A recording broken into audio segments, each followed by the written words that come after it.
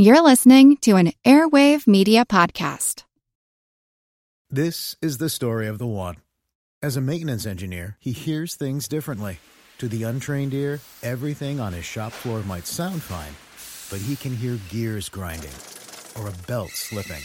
So he steps in to fix the problem at hand before it gets out of hand. And he knows Grainger's got the right product he needs to get the job done, which is music to his ears. Call, click Grainger.com, or just stop by. Grainger, for the ones who get it done. If you were watching TV on October 20th, 1973, and you got up from your couch and turned the knob to change the stations, here was your choice. You could watch CBS, All in the Family, Archie Bunker and Meathead, and see the episode Henry's Farewell. This is the last episode featuring Henry Jefferson. ABC, you'd have The Partridge Family, Double Trouble. Dates with two girls for the same night give Keith a real problem. And on NBC, Emergency.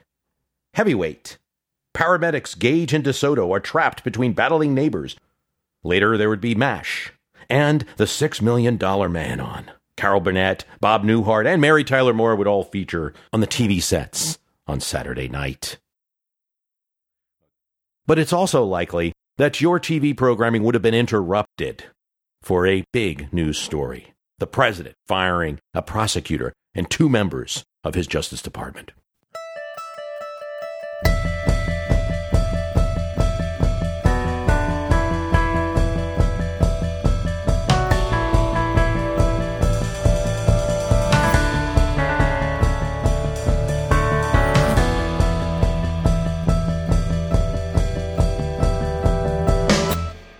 The signature American event of presidential law enforcement firing happened on a Saturday because on Friday the president was still trying to negotiate a deal to avoid all this. A deal between the federal court judge, the special prosecutor designated to investigate the break-in at the Watergate Hotel 1 year before, which by October 1973 had ballooned into a huge deal, and the Senate committee that was investigating Watergate. All of those players. Watergate in 1972 was a joke. It was laughed at by the powers that be in Washington, except for the intrepid reporters at the Washington Post and a couple at the New York Times. The McGovern campaign, a few people bringing it up. It wasn't any kind of thing that was going to bring a presidency down. Inside the Beltway story, well, the next year, really the complaint of one of the defendants in the Watergate burglary case. Complaint to a judge that a mockery was being made of justice, and the White House was involved. Required Senate investigation. Then a White House counsel, nervous about his own role that could be construed as illegal, turns witness. The Butterfield revelation that there were tapes of the Nixon White House, that you could hear everything that was being said. The appointment of Special Prosecutor Archibald Cox in May 1973, and he wants those tapes. Well, Nixon says, I have conflict of branch issues here. The executive branch has to be able to conduct itself. Prosecutor wants him. He goes to court. Nixon says, look, can we just have one person of great independence who can listen to those tapes? And of course, the White House already knows who it is, John Stennis of Mississippi. He's a Democrat, but he's a Nixon-supporting Democrat. And the Senate Watergate Committee is headed up by Sam Ervin, another Southern Democrat. Stennis is very respected. His integrity would be very hard to question. In fact, I can't even tell you what Stennis would have done with the tapes. Maybe a deal had been worked out, but I can't necessarily say that, viewing the situation myself. In any case, I believe Nixon felt he would get a fairer shake from John Stennis than he would from a court investigating it. It would be, well, Stennis will just listen to the tapes and then see if there's anything worthy of anyone else listening to. The Senate committee head, Sam Ervin, actually agrees to this plan. He's convinced because Nixon's saying that there's problems in the Middle East. This is October 1973. You got Israel being attacked. And he's got to be the leader of the free world and everything like that. Special Prosecutor Archibald Cox does not agree to such a deal. It would be a violation of his commitment to investigate everything that he had made when he took the appointment. He's a former Harvard law professor who's appointed to this position by Attorney General Elliot Richardson. He still wants the tapes and goes to court to get them. The Court of Appeals, the federal court, rules against Nixon. You have to surrender the tapes. This is where you have the events of October 20th, 1973. Because the only way to stop this process now is to fire the person who's making the request for the tapes, and that's Archibald Cox. So, on Saturday afternoon, the Nixon White House summons Elliot Richardson to the Oval Office and tells him he needs to fire Archibald Cox. Richardson says absolutely not, that he has made a commitment to the Senate when he was confirmed, and he cannot do this. Okay, let's travel back 190 years from this time we're talking about. The Constitution doesn't exactly say that employees of the federal government work for the president alone, work for the American people. To an extent, they work for Congress. It doesn't exactly say that. It says the president can ask any question, ask for information from those officials. And it also gives him the executive power, which is a very vague term, but also a very broad term. And taken strictly, it means everything that is to be controlled is under his control. So it was still kind of something that needed to be decided, and it was in George Washington's time that he could command cabinet appointees, the people in the administration. They didn't work for Congress, they worked for him. So he could tell Secretary of State Thomas Jefferson, Secretary of Treasury Alexander Hamilton what to do. Now, that's not the way George operated. He would be more consultative and, ask Jefferson his opinion, ask Hamilton his opinion, and the like. What about firing employees? Well, that was in the purview of the president, too. Congress tries to take it back during Andrew Johnson's administration after the Civil War. That's one of the reasons for his impeachment.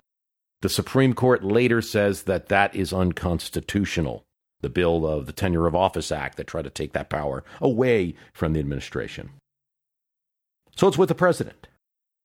But still, there's this constitutional DNA with any big federal employee, particularly like an attorney general, because they do work for the American people, and the representatives of the American people are the Senate and the House. So there's a conflict there. Richardson feels he has instructions from the Senate that confirmed him. He resolves it by simply resigning. Nixon now calls over to the Justice Department, where the Deputy Attorney General, William Ruckelshaus, is waiting. He knows exactly what's going on. He just had canceled a trip to Michigan, where he's interviewing the new potential VP, Gerald Ford. He calls that short and goes back to Washington because he knows these events are going on. Now Chief of Staff Al Haig calls Ruckelshaus and says, "You need to fire Cox." Ruckelshaus won't do it. "Your commander-in-chief has given you an order." Ruckelshaus still refuses. And instead of firing Cox, he dictates a letter to be sent to the White House by his assistant, not everybody typed in these days, saying that his obligation was to the Constitution. He doesn't fire Cox. He runs down the hallway of the Justice Department, followed by a young Sam Donaldson, who is shouting questions that, of course, he refuses to answer. Years later, Ruckelshaus would say that is his memory of the event. Just he can still see Donaldson's face shouting questions at him. He doesn't think this is going to be a huge news story. He goes to a friend's dinner party, and the whole story explodes. Cox makes a big statement.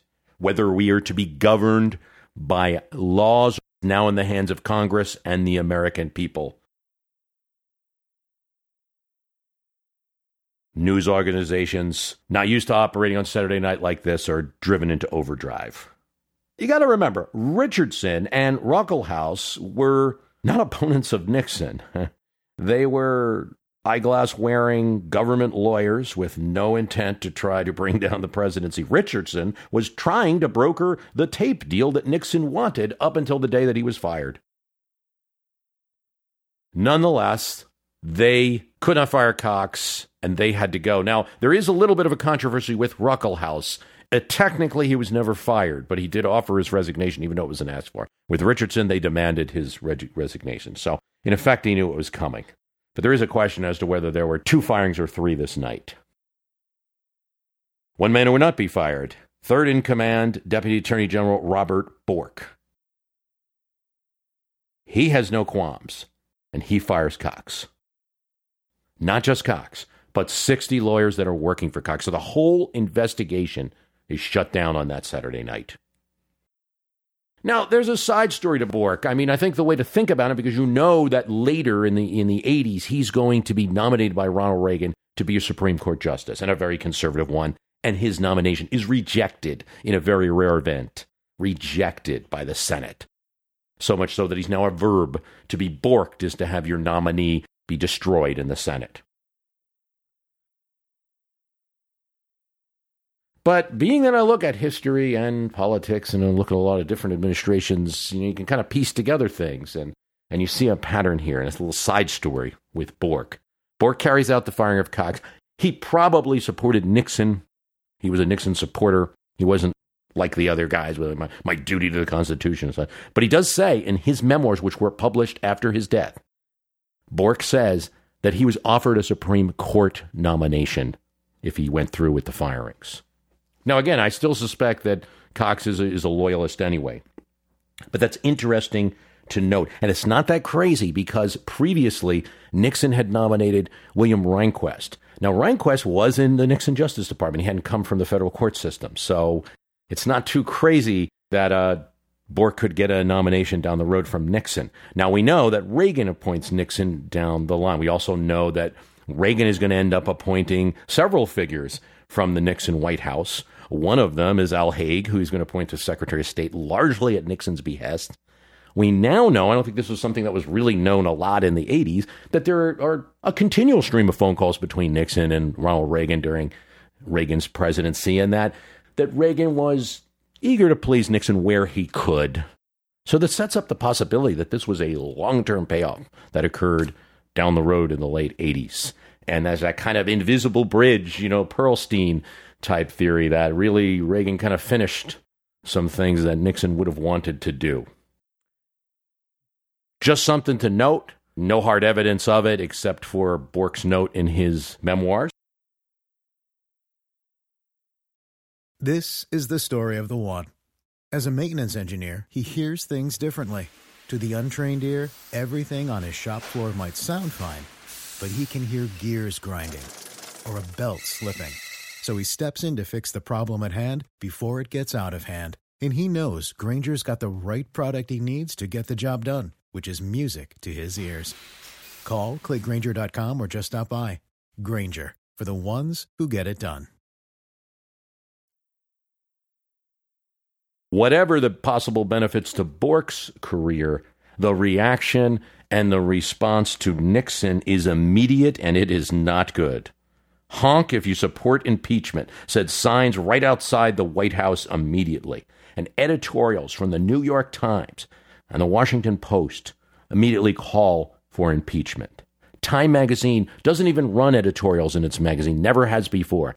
In October 1973, for the first time, they run an editorial calling for Nixon's impeachment. Here's comments from senators and congressmen.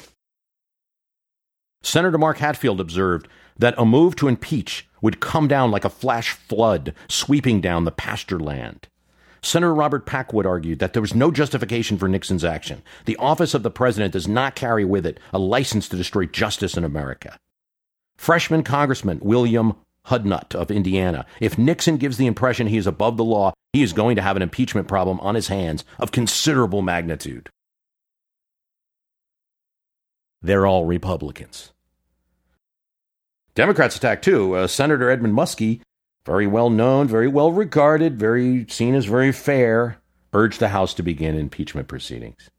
Senator Edward Kennedy, of course, not as surprising, decried the firing of Cox as a reckless act of desperation by a president who's afraid of the Supreme Court. California Congressman Don Edwards urged Nixon to admit that he had made a terrible mistake and resign.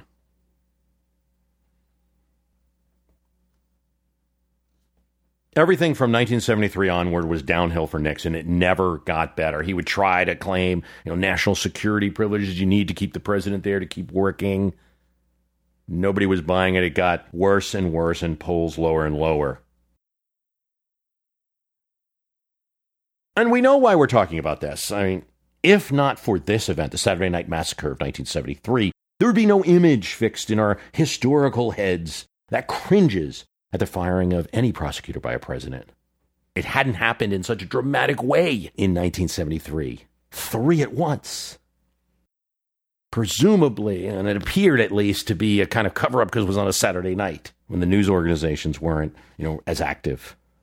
You have this kind of same questions, and immediately everyone's going to the events of October 1973 with Trump's firing of James Comey, the FBI head.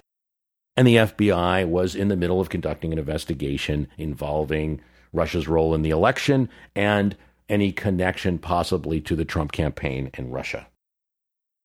You can make contrasts and you can make comparisons.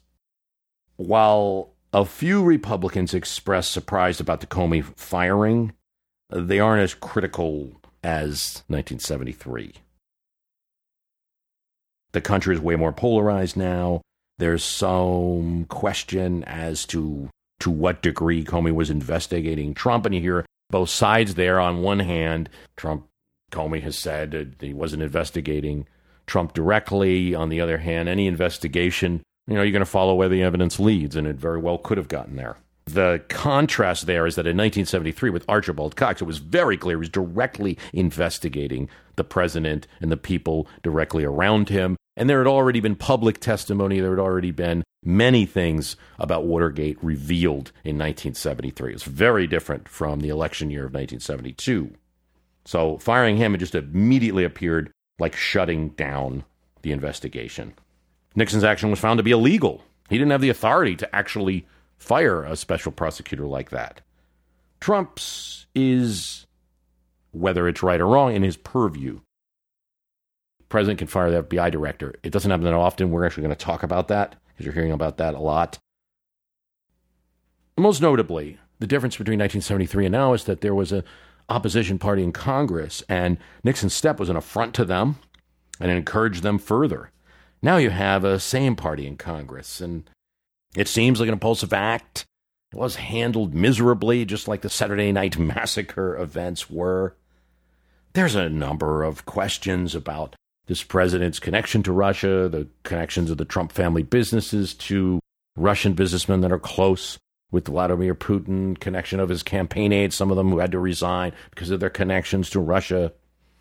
And at the same time, there's an ongoing investigation of Russia's role in the election and just in general in hacking activities. But 2 things of note here.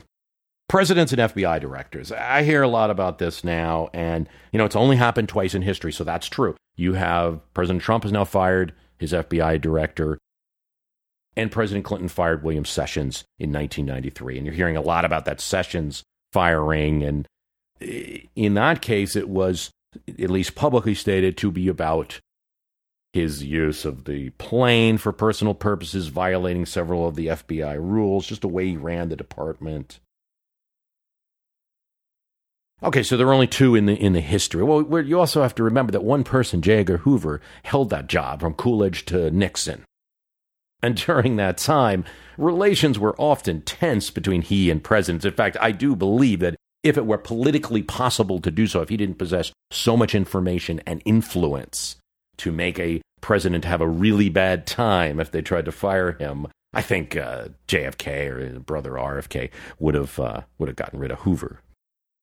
Also, in regards to Clinton and William Sessions, yes, it's true. It was about an investigation that was requested by Attorney General Janet Reno. It wasn't like Bill Clinton out to get Sessions necessarily, and there were investigations that even predated the Clinton administration about his conduct that had needed to be investigated and needed the proper time, and then it came out. It also did occur in the aftermath of the Waco and the David Koresh compound and some mistakes the FBI made, and That might have elevated the tension between the president and the FBI, General Reno and the FBI. And that's not something that's talked about in the media accounts that you're hearing these days. You had the odd event of the Nixon Presidential Library in Yorba Linda kind of trolling Trump in a tweet saying, Nixon never fired an FBI director. Hashtag not Nixonian. He didn't directly, but he told his aides kind of similar verbiage from what we're hearing that Trump may have handled it, like find a way to get rid of Gray. His FBI director was L. Patrick Gray, who took over after J. Edgar Hoover's death during the Nixon presidency. Gray was a Nixon loyalist, but he got into trouble when he revealed in congressional hearings that he destroyed documents on behalf of Nixon. He claimed, his son, writing a memoir after his death, also claims they had nothing to do with Watergate. But they did likely have to do with the dirty tricks of the Nixon campaign that were kind of a tie to Watergate. So even that you can contest back and forth. Gray either destroyed them in his fireplace or dumped them in the Potomac River. Because he revealed it to Congress, Nixon didn't want him anymore, and there's a quote that he wanted to let him die in the wind. And because of what he did, he was getting a lot of pressure. There was a lot of pressure from Democrats in the media to have him resign. So Nixon said, find a way to get rid of him. In effect, demanded his resignation to his aides, and Gray did resign. So, sure, he didn't fire him, but it was at his encouragement and insistence. I think a huge difference, simple fact that it's 2017 and not 1973. It was so shocking in 1973, but now we live in a kind of Watergate zeitgeist, probably best described by Bob Woodward's shadow, where each president after Nixon just all faced various investigations, some of them for small things like, sure, Iran-Contra was a big one, but for others it was with Jimmy Carter, Burt Lance and his Georgia Bank became like a huge scandal. Ham Jordan, his visit to Studio 54, possible cocaine use, just was elevated almost to a kind of a Watergate level. Anything a president did was subject to scrutiny. And I think that since then, particularly 9/11 perhaps as a catalyst, some opinion has changed to the other direction, that more power should go back to the presidential office in order to run the government better, re-strengthen the executive branch, concept of executive privilege, unitary executive concepts, that president has to act alone. You can't have anything like a Congress taking steps that should be run by the president, taking executive steps. Trump supporters are voting for him. You can probably imagine they, to a wide degree, will probably support the firing. They are not interested in the opinion of congressmen or legislators that they're going to think are part of the establishment. They're electing a president to go there and do a job. It's kind of a very different mandate than perhaps was handed Clinton or Obama. From that perspective, Clinton's elected president, it's like, we want you to go in there and work with Congress and do a good job. Trump's elected to drain the swamp and do all of this stuff. So it's just this very different philosophy that we have at this time about how a president acts. I guess you also have a president who is attempting, at least, to create his own media reality, to create his own meta. So I'm going to both act and also tell you how to interpret that act at the same time. Historical comparisons be damned. Hi, it's Bruce. Listen, we all know the news headlines are full of wild stories, like how the world is tipping towards authoritarianism, all while somehow, simultaneously, freezing, flooding, and on fire. It's a lot to take in. But what if, instead of being on the brink of disaster, we're actually on the cusp of a better world? If I've got your attention, then I highly recommend tuning to a podcast that offers a weekly dose of optimistic ideas from smart people. What Could Go Right is the acclaimed news podcast from the Progress Network. Zachary Karabell and Emma Varvaloucas dive into the biggest news and most pressing topics of our time, from climate change to politics, and make the case for a brighter future. Season 5 features fascinating guests like democracy scholar Yesha Mounk on the hidden perils of identity politics, and NPR anchor Steve Inskeep about the importance of talking to people who differ from you and what Abe Lincoln learned from those conversations that helped him unify the country. It's time to ditch the doom-scrolling polarization and start focusing on some of the things going right. So check out What Could Go Right wherever you listen to podcasts. One manifestation of this, I think you're seeing in this, you're going to see it all the time, as impulsive as the idea is, there's so many strange things that happen with this president, with this presidency, that it's an attempt, I think, to erode the amount of times that could be called out for something being crazy, wild, strange. We're like, oh, well, that's just the way it is. It's kind of a chaos smokescreen. You can't even look at how divergent events might be or my actions might be because I do it all the time. The president's own rationality, I mean, some of the crazy things that Trump, he better be careful there's not tapes of our discussions before he leaks to the press. I feel there's a crazy, like a Fox element to this president. I don't think it's all just kind of spontaneous within a core strategy that's pretty visible.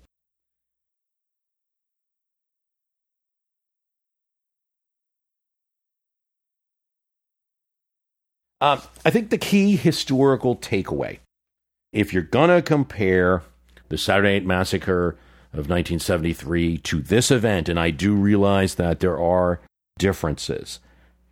The one lesson from the Saturday Night Massacre is that Nixon did it to get less investigation, to try to throw off Watergate, to try to end it. And it had exactly the opposite effect.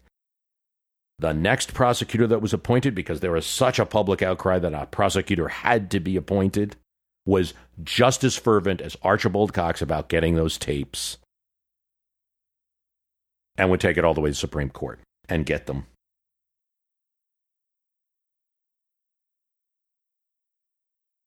That's the kind of standard historical takeaway. I wanted to introduce one element too, kind of a different thing about the Comey firing than other people are talking about right now because I find it interesting. It's an article from Columbia Journalism Review by Vanessa M. Gazzari. Anyone seeking further confirmation that Donald Trump's presidency is primarily a media story need look no further than the surprise firing of FBI Director James Comey.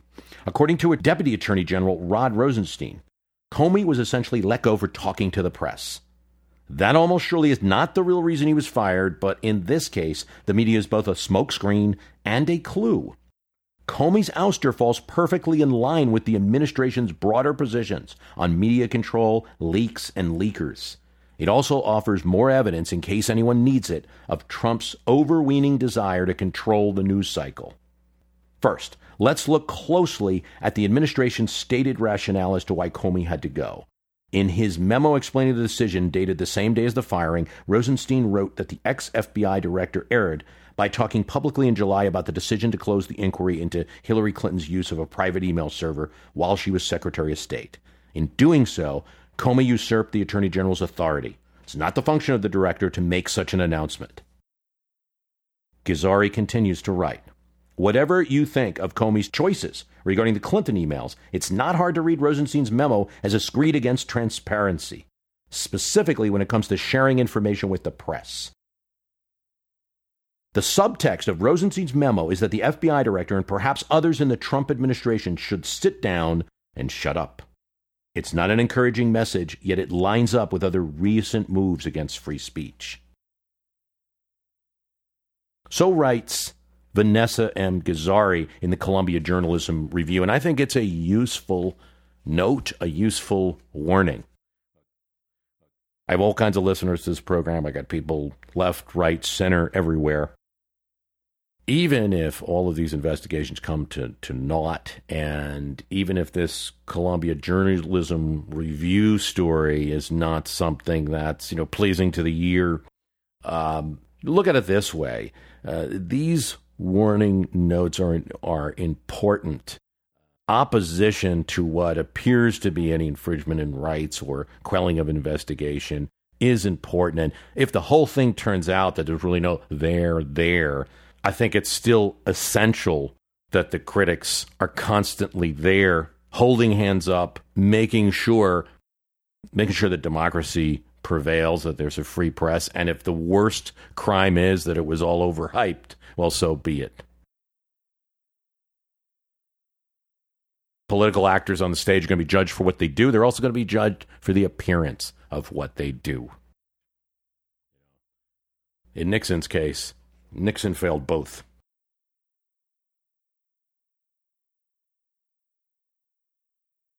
I want to thank you for listening. The website is www.myhistorycanbeatupyourpolitics.com. Was so excited to have Thomas Oliphant. I think what a great interview he did with us about JFK at 100. That's still going to be up on the site.